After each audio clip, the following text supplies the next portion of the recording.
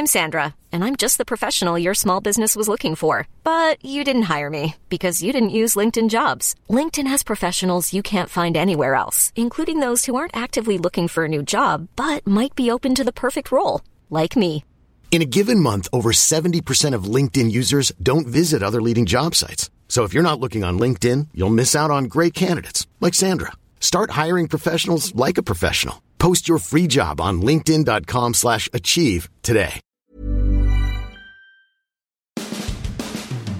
Do you think Bruce Arians will ever take over the play calling from Byron Leftwich? And will Leonard Fournette become the Bucs' starting running back? Will Rays owner Stu Sturberg open up the wallet after winning the American League? And Kevin Cash wins Manager of the Year. We've got your mailbag questions answered 100% correctly on this edition of Sports Day Tampa Bay. I'm Rick Stroud of the Tampa Bay Times, along with producer Steve Versnick. Hey, you know who's got the best party planners for your catering in Tampa Bay? Well, it's Mr. Empanada. What the heck is an empanada? Well, here's what you do. You take your favorite foods. You place them inside a pocket of homemade dough that is cooked perfectly until it's golden brown and piping hot.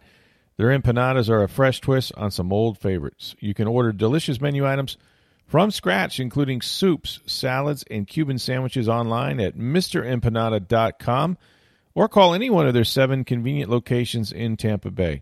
Where Latin food, quality, and service meet, it's Mr. Empanada. Hey, I hope all of you had a very happy Veterans Day, and certainly we are indebted to you forever for your service. And it's a little belated, but we wanted to make sure that we recognize all those. Well, we're recording this on Veterans Day, so that counts, That's right? Yeah, absolutely. It's still Veterans Day. That's what we're celebrating. But by the time they hear it, it might not be. Except for those in Las Vegas who tune in, as you know, around midnight. Yes. For their workouts. But I'm happy to do that for you. Hi, Craig. Yeah, Craig, exactly. Vegas strong. But the rest of you, you may be waking up going, what the heck? That was yesterday. Yeah, we're a little bit late, but not quite as we do this.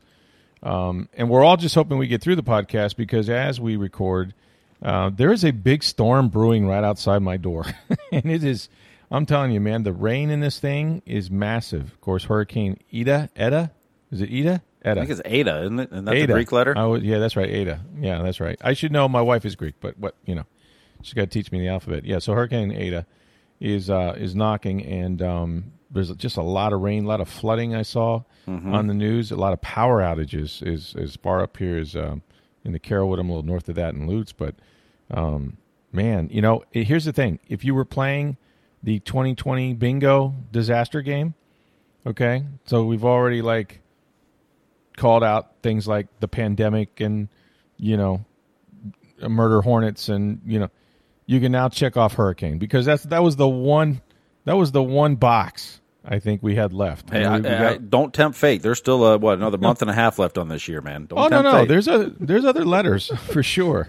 No, I just mean other things that could happen. Not that's what I mean. Hurricanes. It's 2020 bingo, disaster bingo right here, and hurricane is up. So, yeah, man, thank goodness this thing isn't bigger. But have you seen have you followed the path of this storm? This thing came as most of them do, somewhere streaking across the Caribbean. It looked like it was like somebody on vacation. It stops in Cancun, the Yucatan Peninsula, gets all hammered over there, chiefed up, and then over to Miami kind of area. Maybe does a little South Beach. I don't know. Then back towards Marco Island, up the coast, the west coast of Florida, and then just dart in a little bit here north of Tampa. I mean, this thing, I've never seen a storm zigzag like this. Well, if you look at the pattern, it looks like the number 2.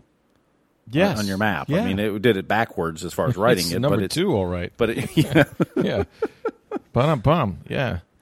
Yeah. It does. It does look like a 2, a backwards 2. Yeah, it's crazy. It's crazy how it went one direction and just, basically did almost a 180 and went backwards. Yeah. It was like, whoa, wait a minute. Yeah. I think it's drunk. It's hammered. Obviously, I've been to Cancun. I know what happens down there. And so it's weaving its way back across the state. And so there's this dry air. I love meteorology, by the way. There are some certain things, if I could do it again, like you have kind of an interest when you're growing up. This was one of them. Air travel was one. I love aviation. I think I still don't know how that happens, but I'm fascinated by it.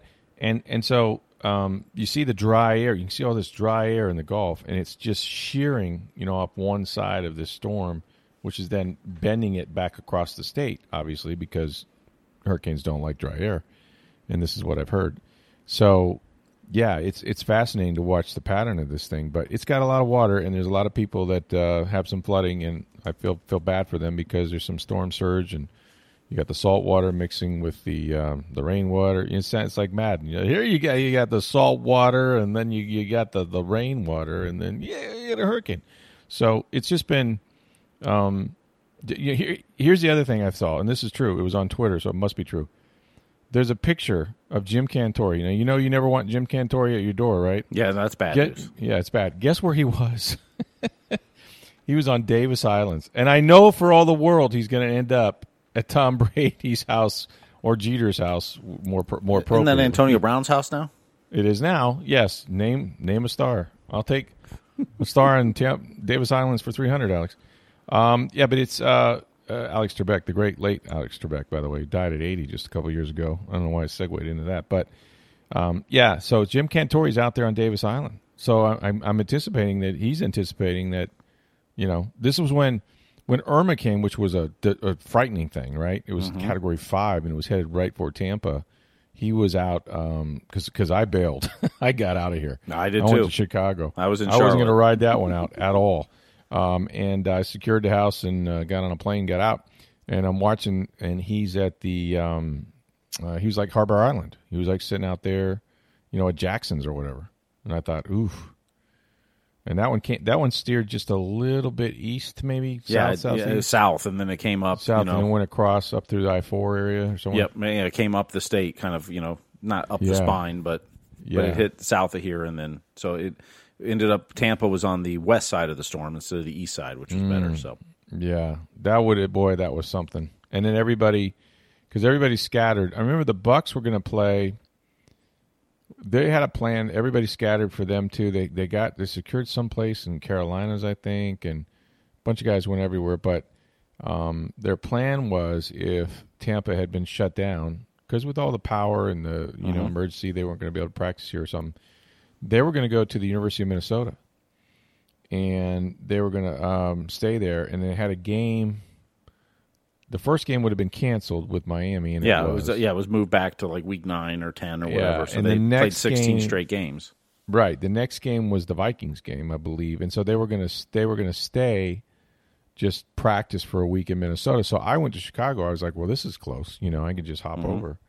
And then they said no, it was all clear. They were going to come back and because it just missed Tampa and everything was okay. But those guys trying to get back. Remember the gas lines and everybody's out of gas and they're coming. The traffic jams on 75 and I-4 and all that. It was really something. So yeah, we bailed out early for that storm. My wife, it was Labor Day. Was that Monday? She had minor surgery on that Tuesday, and my youngest son was in VPK, or my oldest was in VPK at the time. So I'm talking to the head of the VPK where we were at and said, we're thinking of bailing, but. I don't want him to miss school because attendance counts. And she's like, the county already told us they're closing Friday and Monday.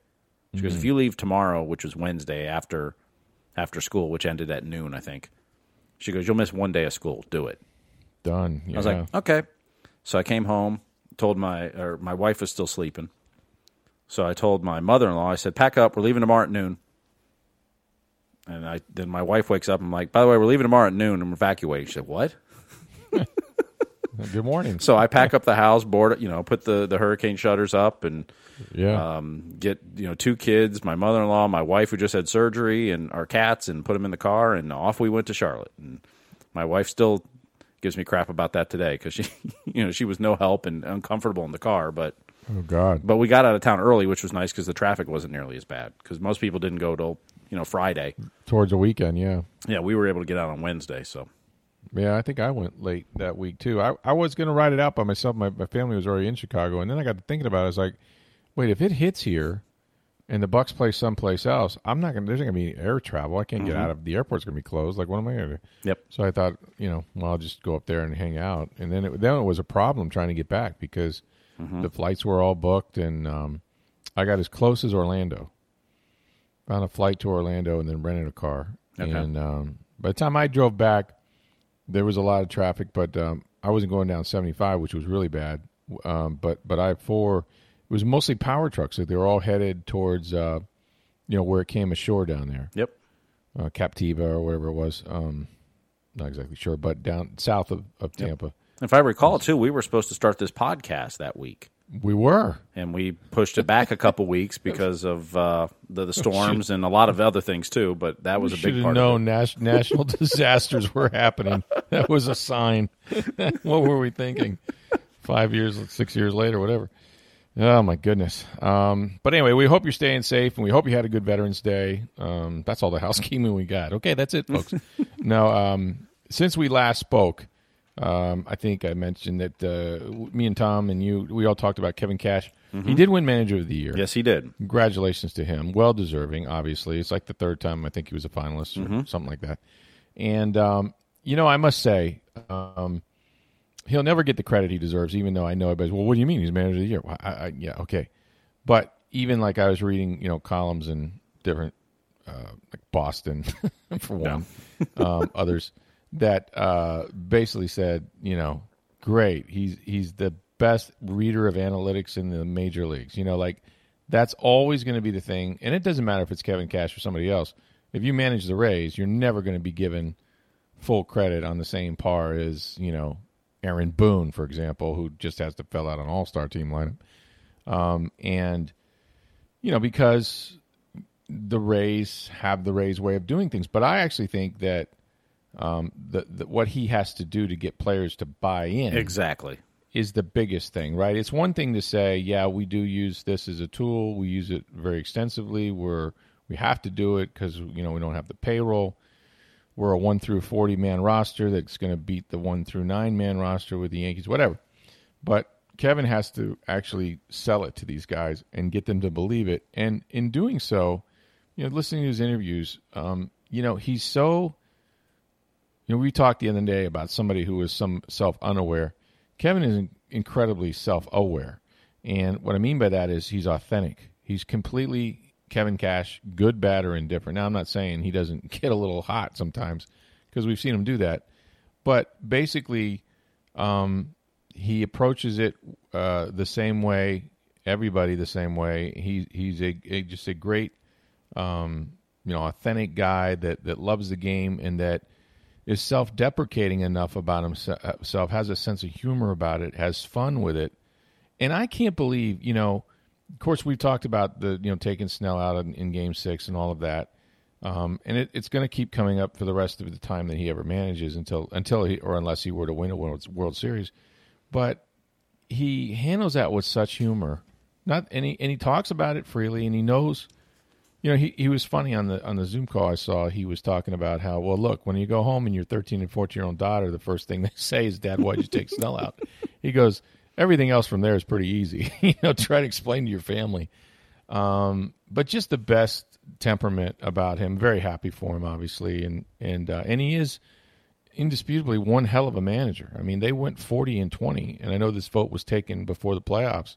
But then look who they did. Look what they did. Look what they beat. I think when we look back at this baseball team and the pieces that were on it, and frankly, guys like Brandon Lau just so many bats just went dead silent, right? And they still managed to get where they were and to beat the Yankees and to beat the Astros. I mean, those are not small accomplishments. And so anyway, happy that he won it.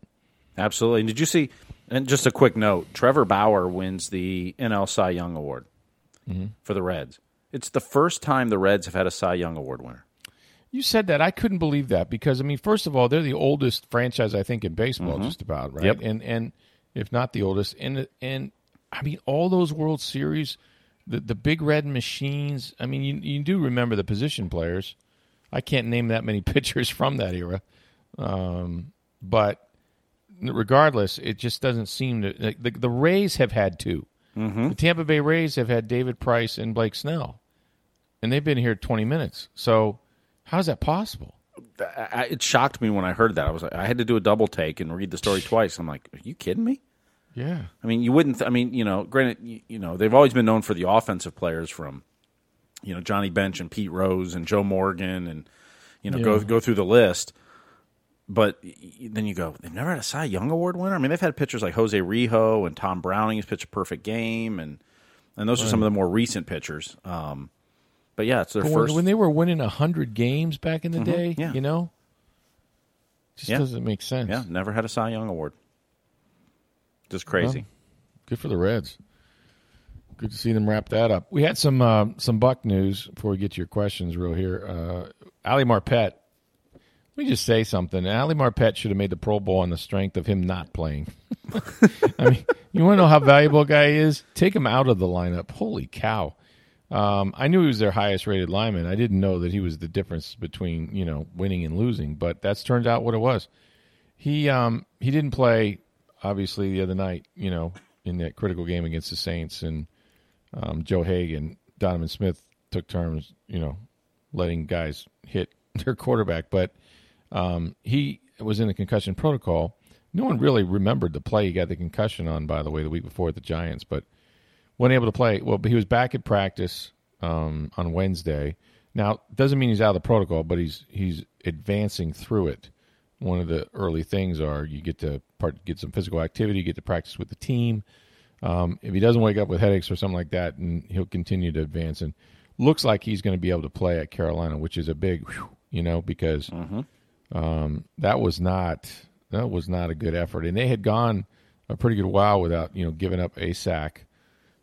Or many sacks this year, and then of course they took Brady down 3 times. I think they hit him 9 times. It was not pretty.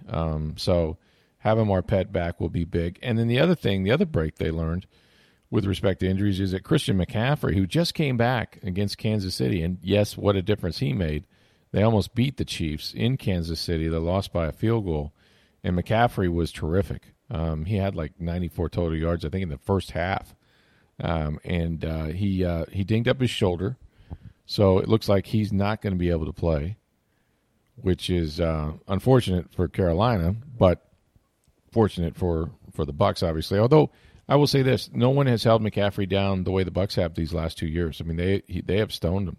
Remember that one game Jameis played and the Bucs played up in Carolina? We had the 4th and 1. Mm-hmm. That was last year, I believe. Last year, and it was the second game of the season. It was Thursday night, I believe. I think you're right. And they ran, instead of running Newton, which you would think they would do, but he had a Liz Frank injury. They ran McCaffrey, and he got knocked out at the sideline or something like that. But yeah, that might have been 2 years ago, actually. Was it 2 years ago? Remember. Yeah, I think it was 2. That was because I think Vernon Hargreaves might have been the one that made the tackle. But anyway, you're right. It was Hargreaves. So yeah, it would have been 2 years ago. But they. I know last year in London he didn't get many yards. I mean, they just done a really good job on him. But listen, he's a tremendous player. And look, Carolina's playing hard, man. Matt Rule's he's a really good coach.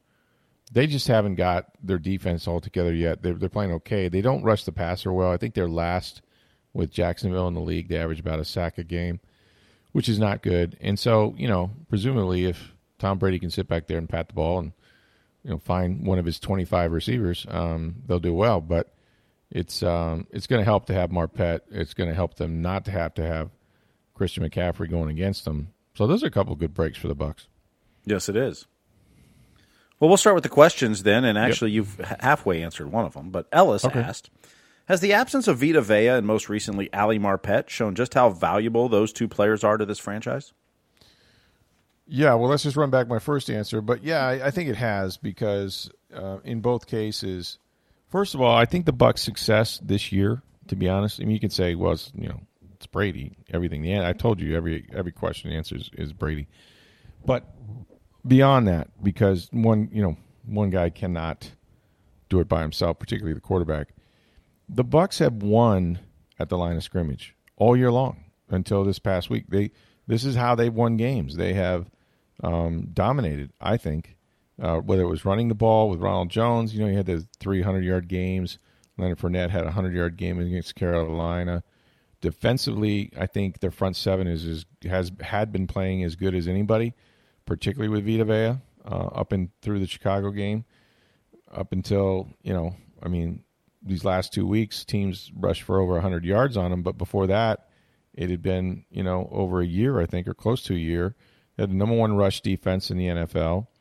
And Vea was a huge part of it and was becoming a Pro Bowl player, an impact player, and he was doing it in the pass rush game as well as the run. And he's just a massively strong guy that you can't block with one person. He's lined up next to Ndamukong Suh, who for whatever reason has been getting a ton of one-on-ones. It's very interesting how teams are playing him. And he's been taking advantage of him. He's got 4 sacks. So, yeah, I think Vea is an enormous loss. Now, can I find teams that have injuries? Yeah. That win the Super Bowl? Yeah. I mean, you have to have the next man up mentality. I mean, Raheem Nunez-Roches is a good player. They went and got Steve McClendon, who, is around about the same talent, I think, as Nunez-Roches. So there's not a fall off from what is now your starter to your backup. But it's not Vita Vea. It's just not. And I don't know that he's the reason why they're getting a little leaky in their run defense, because if you talk to Todd Bowles, they say, guys are getting out of their gaps. They're maybe trying to do too much, do somebody else's job. But that usually happens when you're getting beat. That usually happens when the guys up front aren't getting it done. You stop trusting what's going to happen in front of you, and you start shooting gaps that aren't there that you probably shouldn't, and, losing your integrity of the defense. And it just, they've been hurt by it. And they were really hurt. And this is where I think the Saints game in particular, because they did a really good job on Kamara. And I'll ask yourself why. Now, Kamara's stronger than most people think. But Kamara's game is speed, right? Running routes, getting on the edge, perimeter stuff. And the Bucs can run. And for 2 games, they've corralled Alvin Kamara. Hurt him a few times in the pass game, but for the most part, he hadn't done anything. So you know what they did? They ran power. They ran power with Taysom Hill. They pulled the guard. They had everybody going the same, and he got behind them. And Taysom Hill is look at him. He's put together, man. He's a big dude. And safeties and corners don't really like hitting him. And when they did, they went backwards. And I just think that if you'd had Vita Vea and they tried to run inside like that, it would have been no contest. But because they are a little nicked up, in the defensive tackles position, I think they took advantage of it. Well, in New Orleans did exactly what the Giants did to the Bucs. Yes. On Monday night. I mean, the Giants showed you the blueprint of run power. Yep, power all day. Yep. And there is openings in that run defense, particularly without Vea in there. Absolutely. They got leaky, and they're going to have to clean it up, and they're going to have to hold up, and it's just, it's who has the best dudes and how you want to attack them. I mean, a year ago or a couple of years ago, teams would always attack them on the perimeter, and they didn't think that, when you had Hargraves, they didn't think those guys could tackle. They didn't do a very good job. You didn't have guys like, Shaq Barrett helping you. So they've improved. They've improved on the edges quite a bit. But I think you're going to see more of it. I think you're going to see some power runs and power run attempts by Carolina. And if they had McCaffrey, this would be an even more interesting game. I still think it's going to be a close game. Carolina played really well against Kansas City. I don't know if they can do it 2 weeks in a row. Seems to me that Tom Brady bounces back better than any quarterback in the history of the game. But yeah, I would agree that and especially Ali Marpet, who we talked about, best offensive lineman. They've been together. They've only missed 1 game. The whole season started out, first 8 games, they had all 5 offensive linemen, which is rare. And I think they found out that, maybe Joe Haig or, whoever they put back there instead, nobody has 6, 7, 8 good offensive linemen. You're going to take a little out of you if you lose an Ali Marpet. And so, especially on that side with Donovan Smith, who has struggled by himself, but to lose his wingman, that's particularly tough, especially in a game where you only attempt 4 rushing plays, which is unforgivable, but that's what happened. So, great question. And I think it does show how great you don't know, until they're gone, you don't miss them as much, right? Exactly. All right, we're going to combine a few questions here, so give me a minute here. But we have 4 questions pretty much on the same point. Yeah. Craig in Vegas asks, with the Bucs being all in this season, when do the Glazers tell Bruce Arians that he needs to get more involved in play calling so they don't get embarrassed on national TV? Joe asked, will Arians ever take over the play calling? Cameron had asked, do you think Byron Leftwich is holding the offense back? And Les had followed up with, I'm sure Tom Brady has the freedom to change the play at the line, So how much of this awful play calling is on Leftwich and how much of it is on Tom Brady? Because I can't believe the game plan against the Saints was to only run the ball 4 times. Yeah, they all are kind of in there. I'll try to weave through them a little bit here. Let me start with Bruce Arians and play calling, and I'll just say this.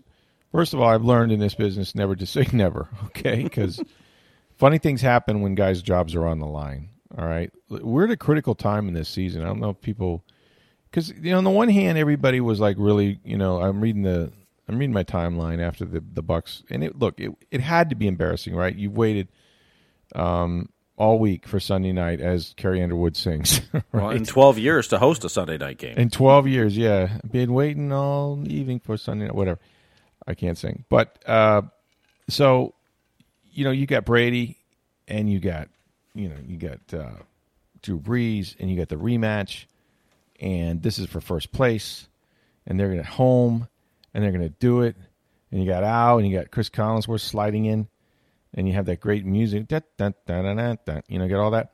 So what happens? They lay an omelet, not an egg, an omelet. I mean, they can't do anything. 4 3-and-outs. I've been doing this.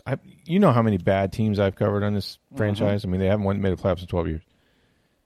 That I can't remember. Really can't. If it's happened, it's too long ago. Can't remember a Buccaneer team starting the game with 4 3-and-outs. I can't. And when you think, you go, wait a minute, 4-3. You didn't get a first down, but not only did you not get a first down, Tom Brady's your quarterback. Like, wait a minute. I'm sure Trent Dilfer must have done this before, but this is Tom Brady. This isn't, all due respect, Craig Erickson. I mean, this isn't. We know Jameis Tim Rattay. I mean, what do we? Yeah, we know Jameis didn't do it because there would have been a pick 6 in there. But well, yeah, the ball would have gone the other way. But I'm just saying, he changed the scoreboard. You got to give him that. But you know what I'm saying? Like all those quarterbacks, like I can't remember. Casey Weldon probably started a game. I don't remember 4-4 now start. It didn't make any sense. And so with respect to play calling, I had a conversation with Arians last year, I think it was. I was talking to him about when he took the job and why he took the job and sort of, how, he had quit and he came back. And, one of the things he talked about was that, he wasn't going to come back unless he could get all his coaches. And he meant all of them. It turns out he meant like 40 of them. But he wanted his guys, and his guys were available. Todd Bowles had been fired, and Byron had been in Carolina. He took over from Mike McCoy when he got fired. I think he called the last 8 games as a coordinator in Arizona. He got him. He got everybody. Harold Goodwin, all those guys. So he got his guys, right, which was important for Bruce. But then I said to him, here's the thing that I'm trying to figure out is that, they wanted Bruce Arians, the guy that was in Arizona and Indianapolis. I said, but you called plays. You were the play caller. So I said, the Glazers had to have probably assumed at least or wanted you to come over because you had Winston. They probably wanted you to run the offense, didn't they? Didn't they expect you would do that? And he was like, oh, yeah. It was a conversation. Not a good one, but it was a conversation. He had to convince the Glazers that one of the prerequisites of him taking this job, he was not calling plays. He just wasn't. Now, what does that mean? It's his offense, right? I mean, so he's got a guy he trusts, really thinks is going to be a bright coach is in Byron Leftwich. Just trusts him. Sees the game, says he sees the game the way I see it. He played under him, stood there with him and Ben all those years in Pittsburgh. So, and he's called plays. He did it in Arizona. So he trusts them. And more than that, they have discussions about things. And, I don't think at 67 years old, and people don't see this because you just turn on the TV at, 1 o'clock or 4 o'clock or 8 o'clock on Sunday. But those guys spend 100 hours, more than 100. But, they practically live at the facility during the football season. And it's about 6.5, 7 days a week. But the end of the day, it's like somebody has to put together all those scripts. Somebody has to, decide, what are we going to run on 2nd and 3 on the right hash against this front, and you do the situational, these play sheets and these cards, and that takes time, and you're up late. Like, the coordinators can be doing this till midnight and then back at it again at 5 a.m. It's not an easy thing. And, Tuesdays was kind of a game planning day to present it to the quarterback and everything. So Bruce was never interested in getting into that again. And remember, this is a guy with health problems. This is a guy, that left football for a reason. And so he knew his limitations, and he more than that, he had confidence in Byron. So he decided, I'm not calling it. He told the Glazers, and they still hired him. And they bought his plan. Now, that's a long way of saying, hell no, he's not taking over the play calling. He's on the mic. I mean, he can call any play he wants to now. You know what I'm saying? Like, when you say take over the play calling, it's kind of like you have a menu, and you've already gone through the tapes, and you've already decided what your game plan is and what you're going to attack in this front and that defense and that coverage. And when you have this personnel, if it's 3 tight ends, 4 wide, whatever. So you already have a game plan. So really it's just deciding, sort of, I don't know. It's like a menu. Like, what do you want off the menu this time? It's all good. Here, we're going to run this on the. So now that gets us to Brady, right? Tom Brady every week, in my opinion, is taking more control of this offense. And it just makes sense, right? Because in the beginning, they had to teach him everything. They had to teach him the terminology. Now, he can run Tom Brady would be successful in any offense, first and foremost. But he still had to put some brain power on top of all the physical conditioning he does. And I just think that, he's done all this, and he's like, do you like this? Do you don't like this? They want him to run Bruce's offense. They want him to look down the field more. They want him to go deep to shallow, and maybe he went shallow to deep. But at the end of the day, the ball's in his hand. He has to feel comfortable. It's kind of like a pitcher in some ways, like I always thought the catcher suggests what you should throw. You know what I mean? At the end of the day, you got the ball. Okay? So you can shake him off, and maybe he gets mad behind home plate. But if you don't feel confident in the fingers he's putting down, you better not try to throw that pitch, because it's just not going to go where you want it to. You should throw the pitch that you feel more confidence in that situation. I just think that's where we're at with Brady. I just think that Brady, he's got the ball. He'll make changes. He'll make checks. And he does make checks to the line of scrimmage, and he can get to more than one play. And sometimes he's too quick to like predetermine where the ball should go. But he's seen so much. Like the other day, there's a play. And Daniel Jeremiah of NFL Network highlighted this. I wrote about this in the Tampa Bay Times on TampaBay.com, and go read it.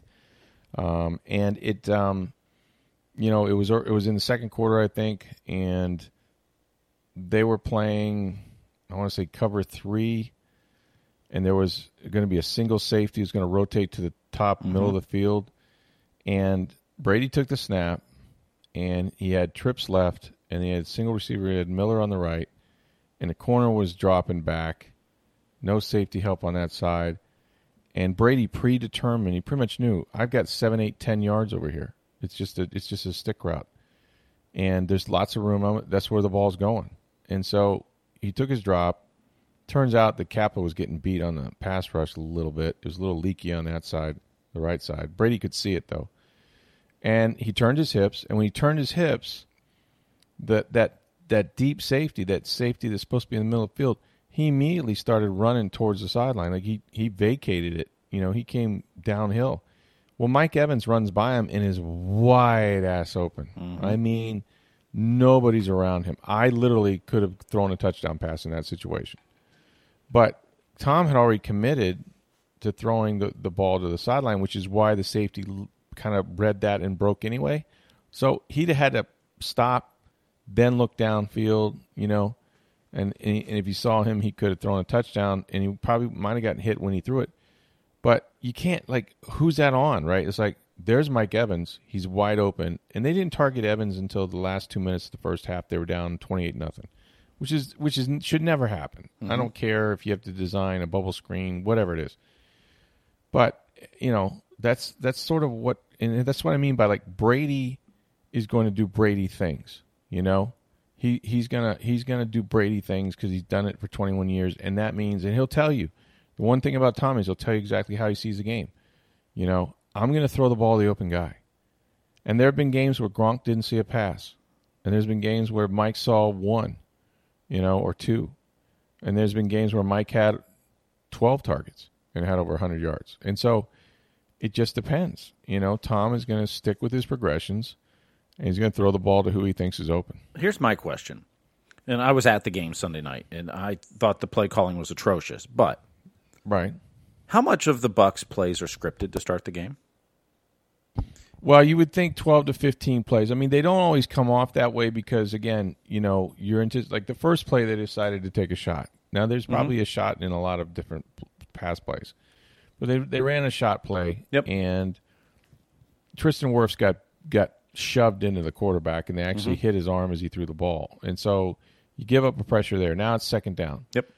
Well, so it's 2nd and 10. Do you have many 2nd and 10 plays? Well, they called a running play. And but when you call a shot play on the first play, you have to assume that there's a decent chance you're going to have a 2nd and 10. Right, but you got to get the look. In other words, I don't know when they went out there. Okay, so if they go out with 3 wide receivers, they got to anticipate that the Saints are going to be in nickel. Or if they go out in 2 tight ends and 2 wide receivers, that they're going to be in a base. So they're trying to determine the personnel based on what they have on the field. And so they put their guys on the field, and I don't remember who it was. I'd have to go back and look to see if they had 4 receivers or not. But based on what they were trying to dictate, maybe the shot was there, maybe it wasn't, but he took it, and he got pressure. And so now you go, well, did they script a second down run? Well, not unless they were in 2nd and 10. Did they have, you know what I mean? Like, if they hit the shot play, are they running the ball on first down on the next play? I don't think it goes. It's kind of a down and distance thing. But yes, you have 10 to 12 to 15 plays that you script that you really like, that you want to sort of influence their personnel, and you're trying to put them at a disadvantage. For example, if they're better in base with the 3rd linebacker than they are with their 5th defensive back, then you want that 5th defensive back on the field. You just do. You want to run 3 wides or 4 wides so that they have to play nickel. Well, and I agree. And the reason I asked about how much do they script is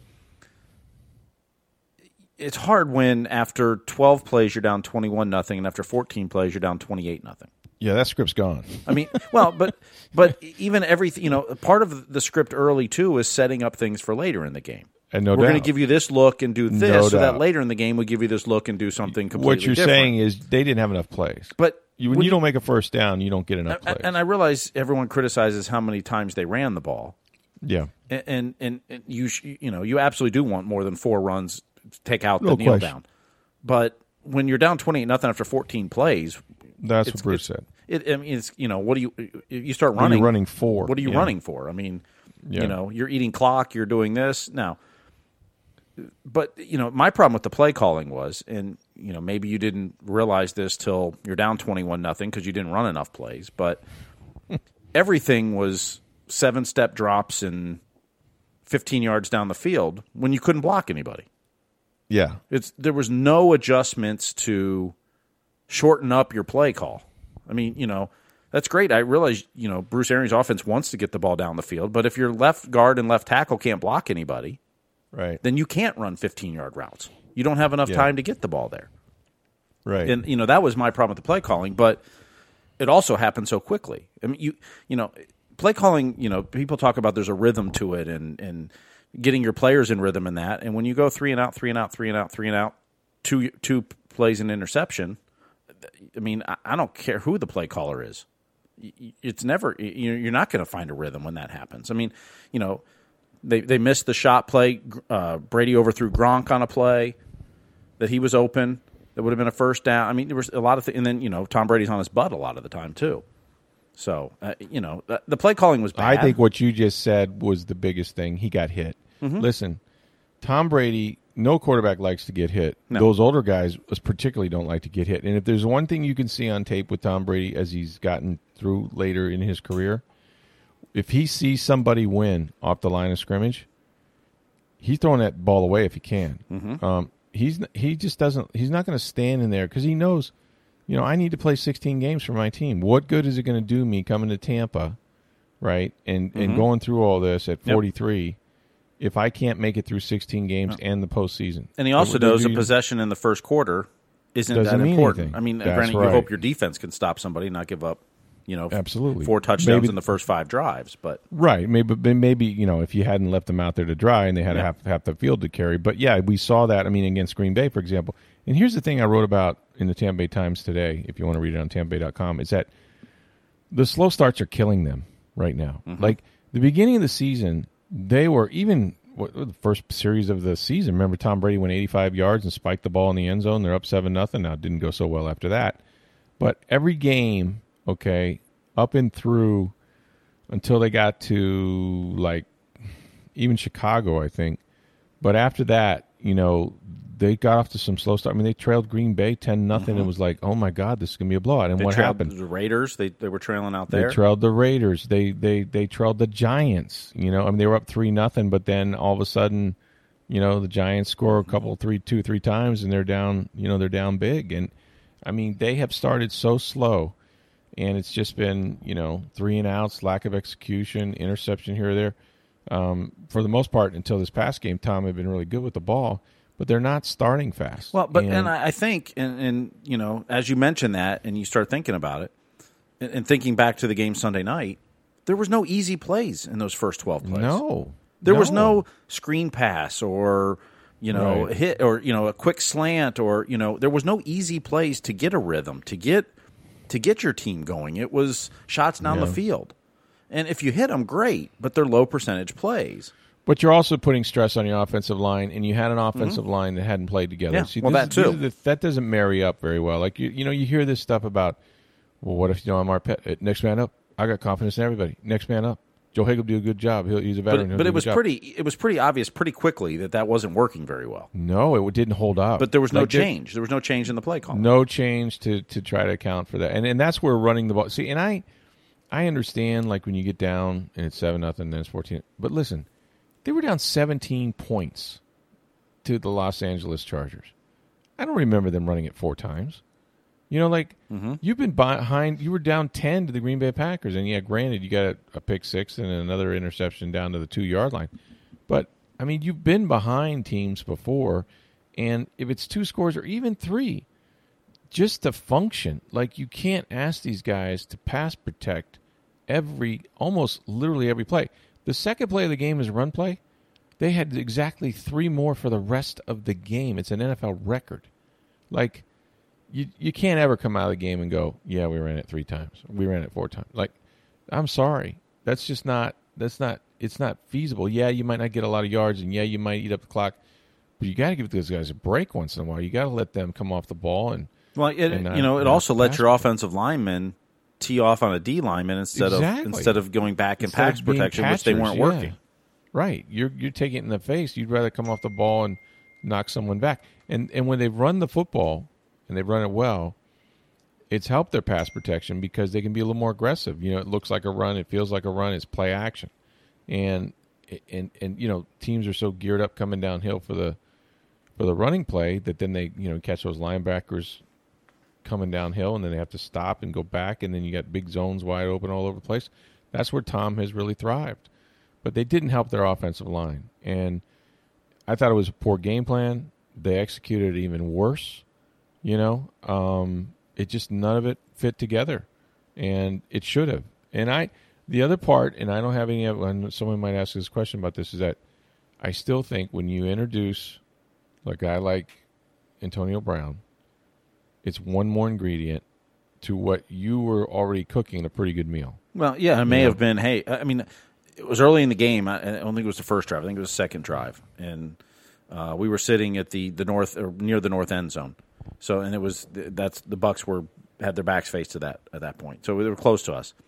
And lined up across the way, it was on one side, it was Evans, Godwin, and Brown, with Gronk on the opposite side. Yep. And you're going, wow. Pro Bowl, 6 Pro Bowls, yeah. Maybe several Hall of Famers. At least.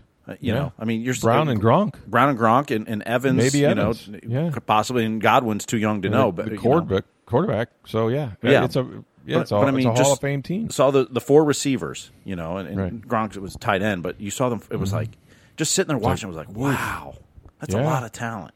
And yet they whipped their butts. They absolutely destroyed them. It was like, here you go. How's this taste? But maybe it was designed to throw the ball more, trying to use those weapons, but also keep those weapons happy. Right. That's hard to do. It is. It's hard to do. Because receivers want the ball. I mean, that's the thing about it is that, like, everybody goes, well, there's a diva. This guy's a diva. He's a receiver. He's a diva. They can't throw themselves over the ball. You know, they just can't. Mm-hmm. It's just, you know, they need somebody. They need the guys to block. They need the quarterback to see them. They need the coach to call the play. You know, and there is an onus on trying to get everybody involved and everybody happy. But Tom's at the point, too, and I think the players realize this. Like, you can go back and say, I was open. You can do all you want. Tom's going to throw the ball where he thinks it should go. And he don't care who it is. He trusts the guys that are out there. And if he doesn't trust you, you're not out there. And if he doesn't trust you and you're out there, then you're never getting the ball. He'll tell you that. I'm not throwing you. You can put him out there if you want. I'm not throwing him the ball. He's literally said that.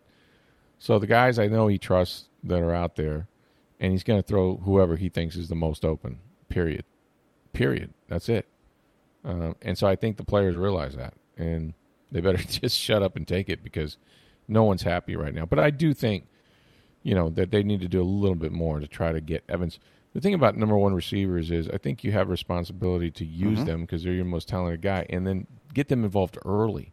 Well, that was the next question we had was from Kunal, who said, will Leftwich draw up more plays for Evans? It seems like you're trying to spread the ball around, maybe overthinking it. Evans is your number one guy. Why not get him more targets? I totally agree. Now, within that, you know, you can't force it. I mean, literally, they can double him every play, and they do. But you know what?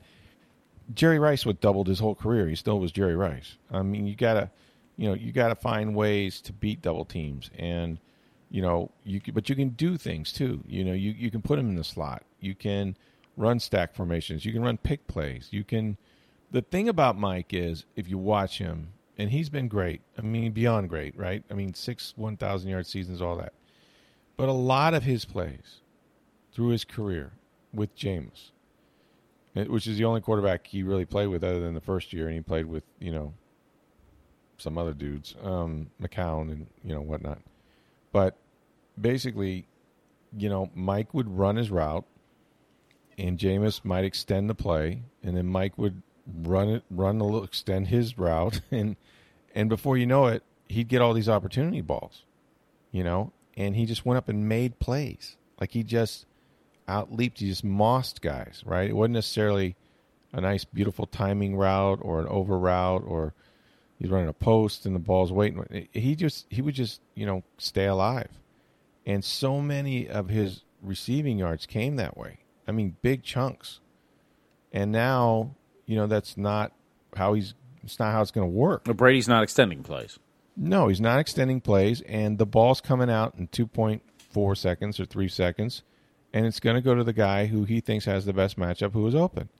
And so you're not seeing these ridiculous, you know, 50-yard heave it up and let Mike go get it plays, and that's going to take away from some of what he does. And Mike, you know, Mike is a down the field guy. Like, you know, you can run an occasional slant and deep outs and things like that. But at the end of the day, like, it takes him a little while to get going. He's not one of these little quick twitch receivers like Antonio Brown.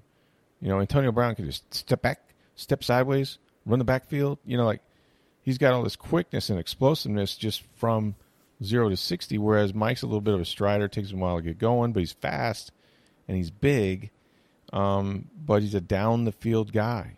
And so I think that's all of that is one of the reasons, you know, that and the fact that they're a better team now. I mean, you've got Godwin. You've got Scotty Miller has burst onto the scene. And yet, having said all that, Mike Evans has had the most targets, the most catches, the most yards, and the most touchdowns on this team right now. So it's hard to say he's not getting the ball. Good point. Hiring for your small business? If you're not looking for professionals on LinkedIn, you're looking in the wrong place. That's like looking for your car keys in a fish tank. LinkedIn helps you hire professionals you can't find anywhere else, even those who aren't actively searching for a new job but might be open to the perfect role. In a given month, over 70% of LinkedIn users don't even visit other leading job sites. So start looking in the right place. With LinkedIn, you can hire professionals like a professional. Post your free job on linkedin.com/achieve today. Well, Ren asked, and we'll switch sides of the ball. He says the Bucks play a 3-4 base, but in nickel they switch to a 2-4 so Bowles can keep linebackers Levante David and Devin White on the field. Is it time to sit Devin White in nickel or perhaps rotate sitting Levante and Devin until Devin can get a better grasp in coverage? He says, because Get Live is really struggling. Well, I mean, if you're going to, first of all, I would never take either of those guys off the field. Sorry. There's no way. They're just too good. And so I understand. But that is Devin's weak spot. He's still not great in coverage. He's not the best guy in coverage. Yeah. I will grant you that. And I don't think it's because he can't do it. Mm-hmm. I just don't think that he's good at it yet. Yeah, well, I don't. By saying not he's struggling or not good. But I would never take him off the field because here's what he is. He's an eraser, and what I mean by that is if somebody else screws up, if you have one of these plays that they hit because some guy's out of position and it's going right, like this play could go. Devin White comes out of ether and runs the guy down. And stops him from going in the end zone. He makes up for so many mistakes out there that we don't even know, whether that was his guy or not his guy. And a lot of times it wasn't. But yes, I think he can get better. If I were playing the Bucs, I would take my running back. I would figure out, is he covering the tight end? Is he covering the running back? What is Devin White's pass responsibility on this play? And I would make him go and cover that guy. Whether I throw the ball to him or not, I want to get him out of the middle of the field. I want him in coverage. I'm better off. And one of the things that teams have done, interestingly enough, Todd Bowles is really good at bringing blitzes, right? Yes, he is. And so what's the best way to do that when you're playing nickel?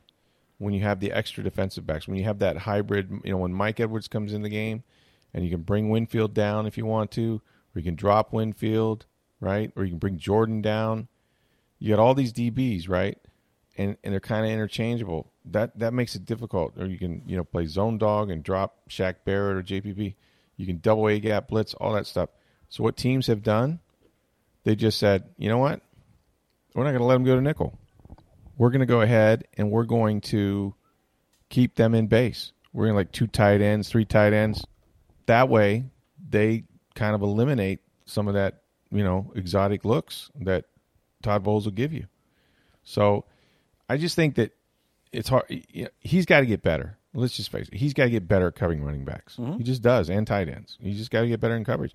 If I were playing them, I'd try to figure out who he's covering and make him isolate on him and get him out of the middle of the field. That's what I would do.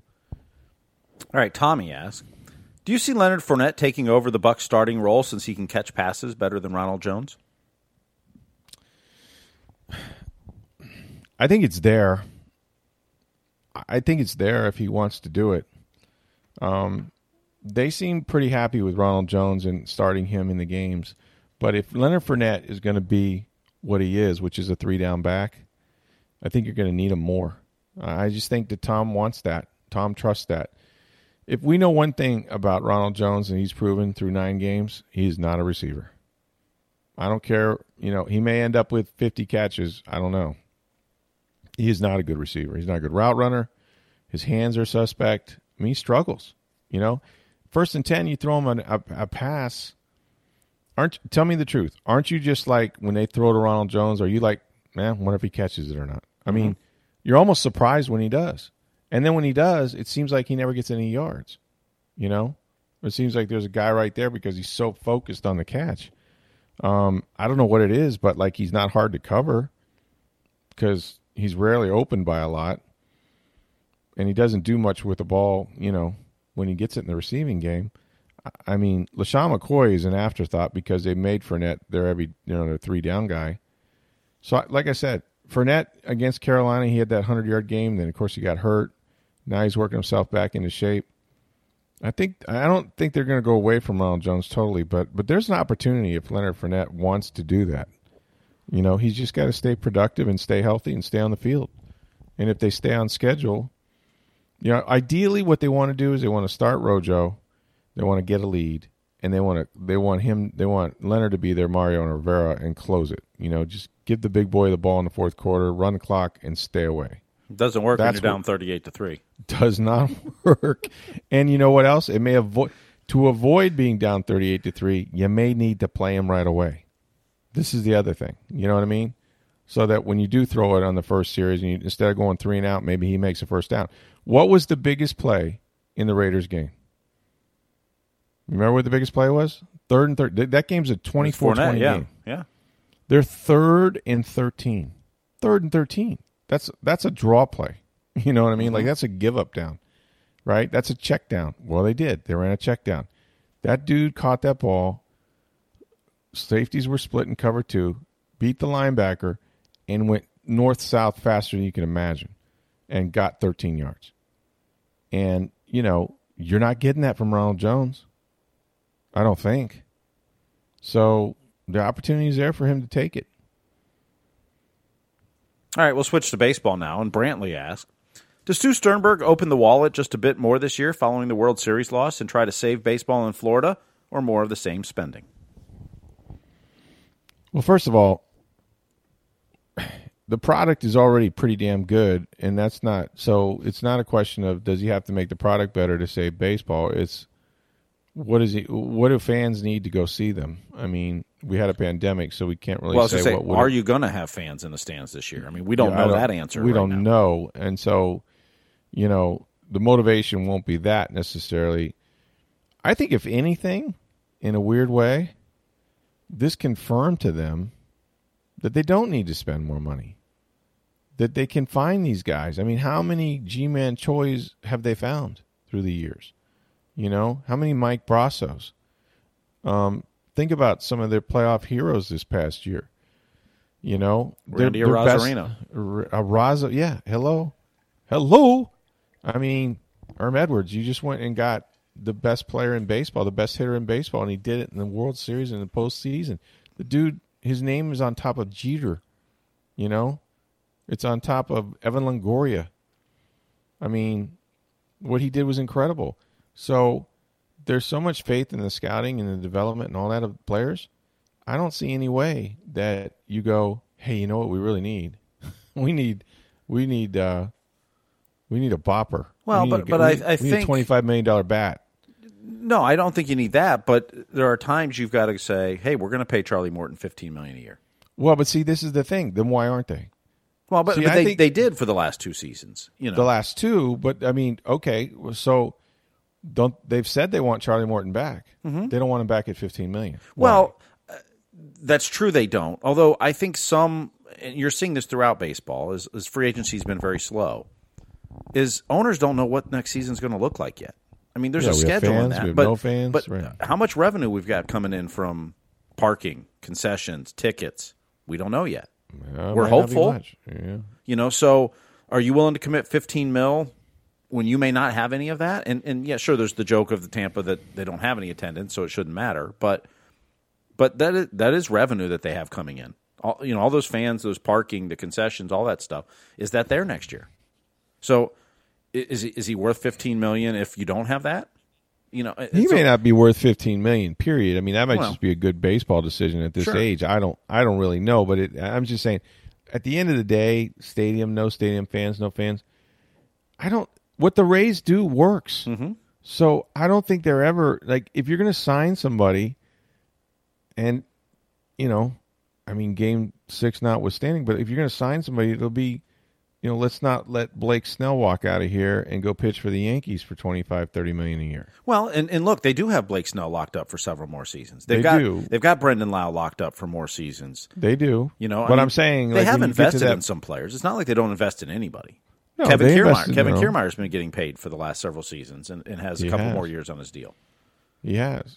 I just don't see him going and going. You know, we're going for it now because they've been going for it every year. They just do it their way. Mm-hmm.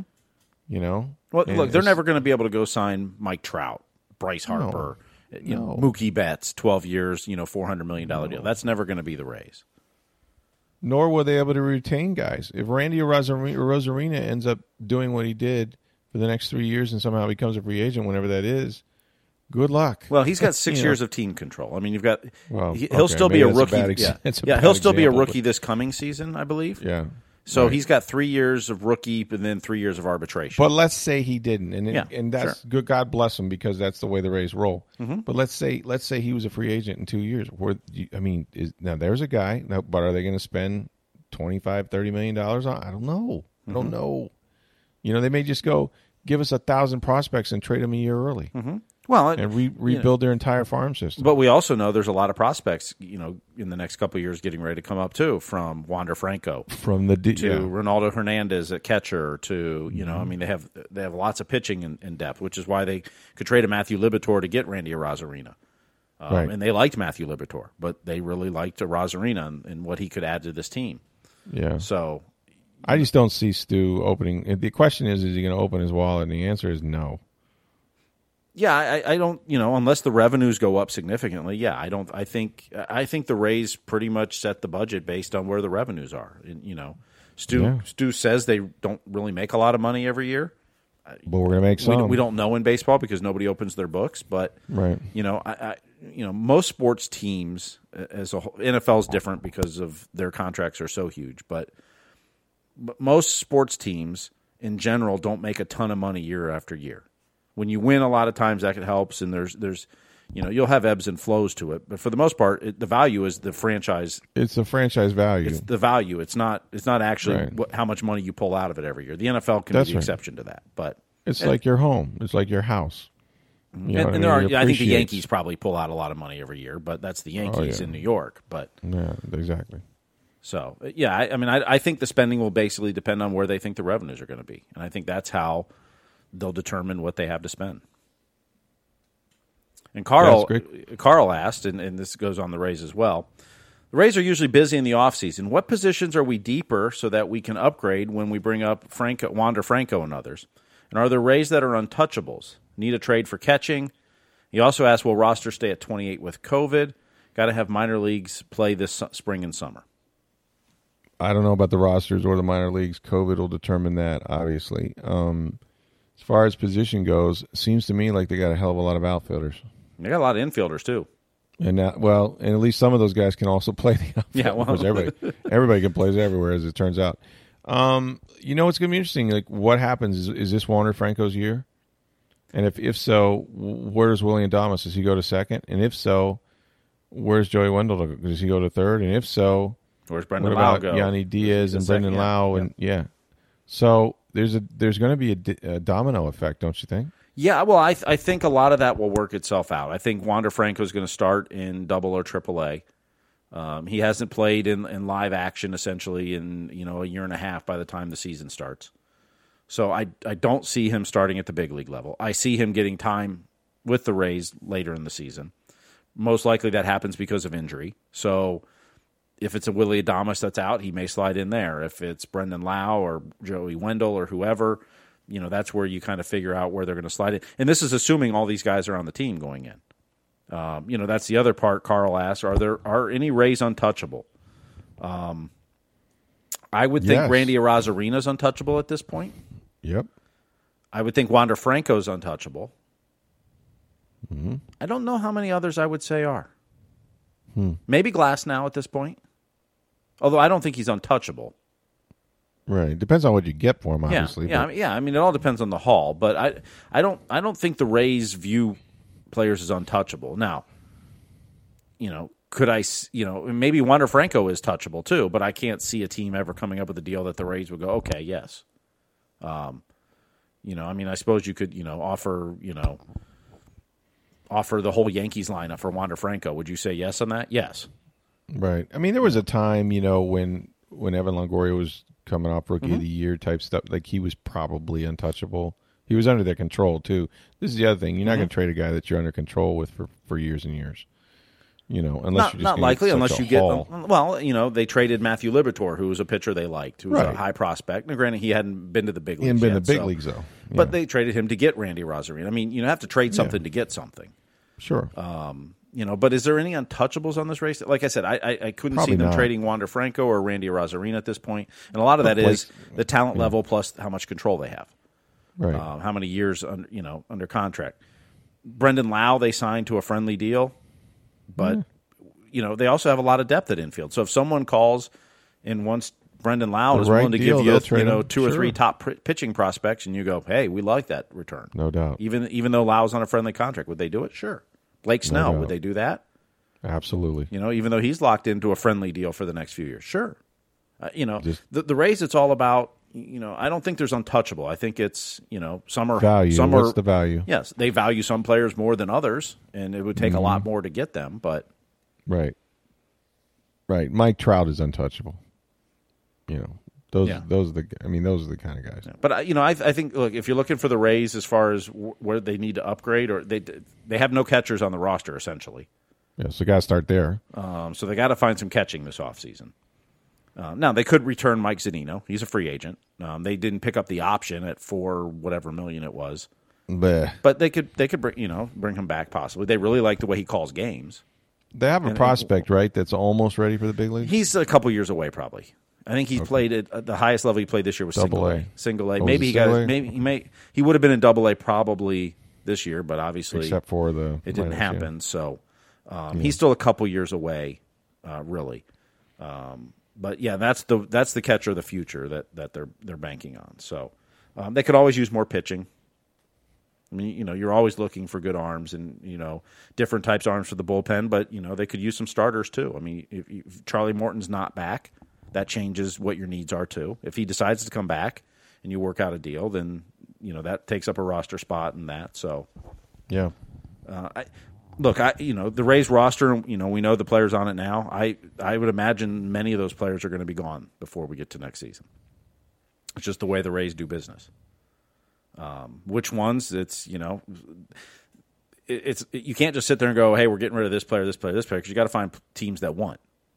If you're going to make a trade, you got to teams got to want the player that you're giving up to. So it's easy to play fantasy. I always love those guys that are like, we'll trade Mike Brasso to get Giancarlo Stanton. Be great. But great for the Yankees. It might be actually. He'd hit 30. Yeah. All right, some great questions. We answered them all 100% correctly, as you know. Exciting weekend. The Masters, a tradition like no other. Past the Butler cabin into Amen Corner, where the azaleas are not blooming, they're frozen. But actually, the course looks pretty good. I mean, you were kind of wondering. I mean, you don't have the azaleas blooming, but everything else looks pretty authentic. It's green. It's green as hell because it's 89 degrees out here. That too. In Georgia too. So global warming. I don't know if you've heard about it. But yeah, so that's going to be fun. Tiger Woods, the defending champion. This is the one major he can still win. Don't care how old he is, he can still win this. Well, you're gonna watch Bryson DeChambeau absolutely drive every par 4 in this course. I mean, it's gonna be ridiculous. He's gonna make this course really small, which is gonna be fun to watch. And then we've got Matt Baker going to talk some college football. Boy, a lot of games canceled around the SEC. Yeah. Florida State's lost a few players. Yes, they did. A bunch of guys bailing up there. Yeah, that's not sure if that's a good or on the surface it's not good, but. It happens. We'll see how Mike Norvell deals with it going forward. Yeah, get his own guys in there. So lots to talk about. And then, of course, the Bucs preparing for their game at Carolina. Tom Brady's going to talk today. Todd Bowles will tell us why he played zone defense. Byron Leftwich will tell us about that game plan. It's going to be a great day of interviews for those guys. Jeez. This is when they go, we're on to Carolina. Yeah, well, we didn't get to talk to you about the last game, so let's back up a little bit first. So we'll have all that for you on Sports Day Tampa Bay, and check out my story on the Bucs and their slow starts in TampaBay.com. Remember, if you're looking for party platters, and who isn't this time of year, try Mr. Empanada. This place is phenomenal. If you haven't had an empanada, you need to. They get your best favorite food, put it in a pocket of homemade dough, and it's cooked brown, and just, it's delicious. And you can also order menu items from scratch. They've got soups and salads and Cuban sandwiches.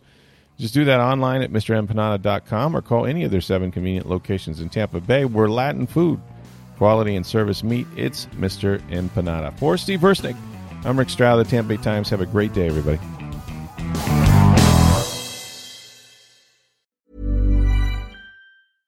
Ever catch yourself eating the same flavorless dinner 3 days in a row? Dreaming of something better? Well, HelloFresh is your guilt-free dream come true, baby. It's me, Keke Palmer. Let's wake up those taste buds with hot, juicy pecan-crusted chicken or garlic butter shrimp scampi.